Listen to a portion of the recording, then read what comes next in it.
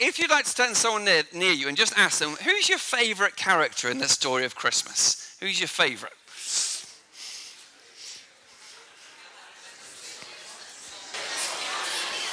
Okay, so can I take a guess? Right, give us a wave if Mary was your favourite. Yeah, so quite a few of you like Mary. I'm quite a fan of Mary. I love that God kind of meets her in the middle of this kind of, she's going to get engaged, and God goes, well, now you're going to be pregnant. And if I was her, I'd be like, this is not great timing, God. What are you doing? But she doesn't. She says yes. She's amazing. And all the way through her life, she continues to say yes to God, even though it was difficult and inconvenient. Anyone chose Joseph? Yeah, I think Joseph's pretty amazing as well. If your fiancée was pregnant, you'd have some worries, wouldn't you? And yet Joseph again says yes to God, and I think he's amazing. Anyone for the shepherds? Ooh, quite a few of us for shepherds. I quite like the shepherds in that they're quite simple, aren't they? Like they don't get to rock up with good gifts. Like they basically just rock up as themselves to come and meet Jesus. And I quite like that about them. Because sometimes that's all I've got, isn't it? I just rock up, just me, and God sees me and loves me and knows me. There might be all sorts of other people that you could have chosen, but of course, who have you chose? Jesus. See, there's the A-star students. And so we're thinking a little bit today about kind of why did Jesus come and what was it all about? So a little clip to get you thinking.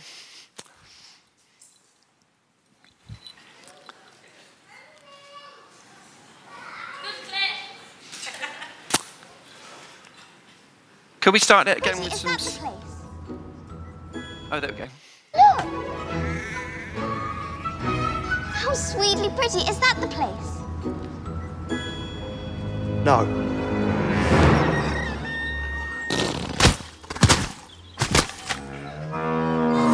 Cool, look at that. Is that a magic car?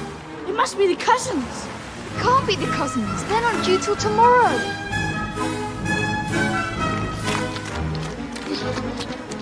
Do you think they've got sweets? Oh, it's on the back. They must be so rich. They've got a chauffeur.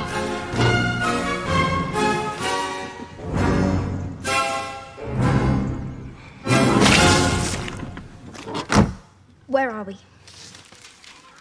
We're in the land of poo. Duck poo, hen poo, cow poo, goat poo. Poo as far as the eye can see. Here we are then.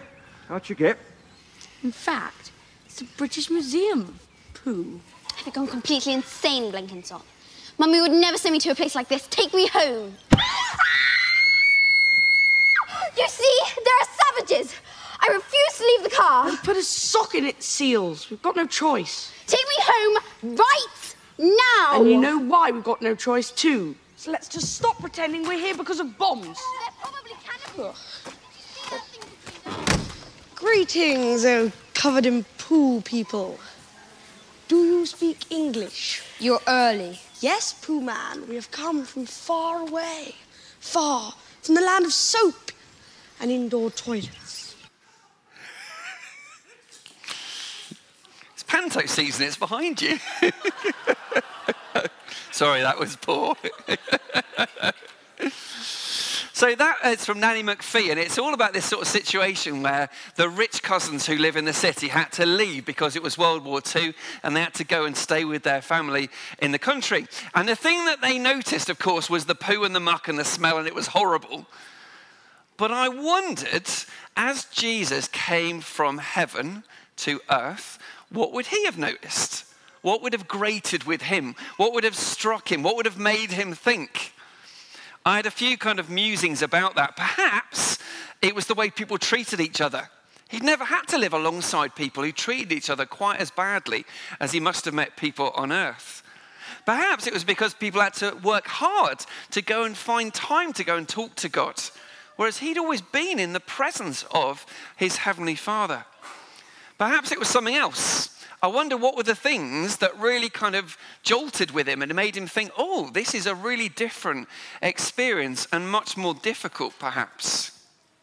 There were some huge differences, weren't there, between the clip and what Jesus went through. And probably the biggest one I would have said is that Jesus came on purpose. He wasn't sent by somebody else. He wasn't made to come. Instead, Jesus comes because he loves each one of us. And he wanted to open that way for us to know him for ourselves. Now, each year, something different strikes me about Christmas. But this year, it's really about, for me, what did Jesus go through in leaving everything up there to come down here? And what does that then tell me about how he feels about us? Because you don't go through all that for nothing. You'd want to go through that for people who really matter to you. And so this Christmas, as you celebrate, I hope that that might strike you again. You might be reminded again how much God loves you and is for you. And that might lead us in 2023 to really put him again at the middle of our lives and say, God, I thought that maybe you were over here, but actually I need to have you in the middle of everything in my life because you love me so much and I want to love you just like you love me. Let me just pray for us.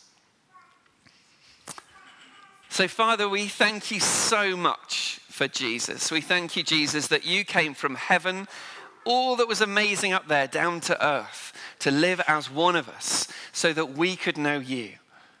We thank you, God, that you know each of our names. And this Christmas, we're particularly grateful that you came. We thank you so much. And we pray, God, that you'd help us to put you in the middle of our lives as you were meant to be. God, we give you thanks and we worship you. And we pray, God, for the rest of this Christmas season, Lord, that we would be mindful and aware of you, we ask. In Jesus' name, amen.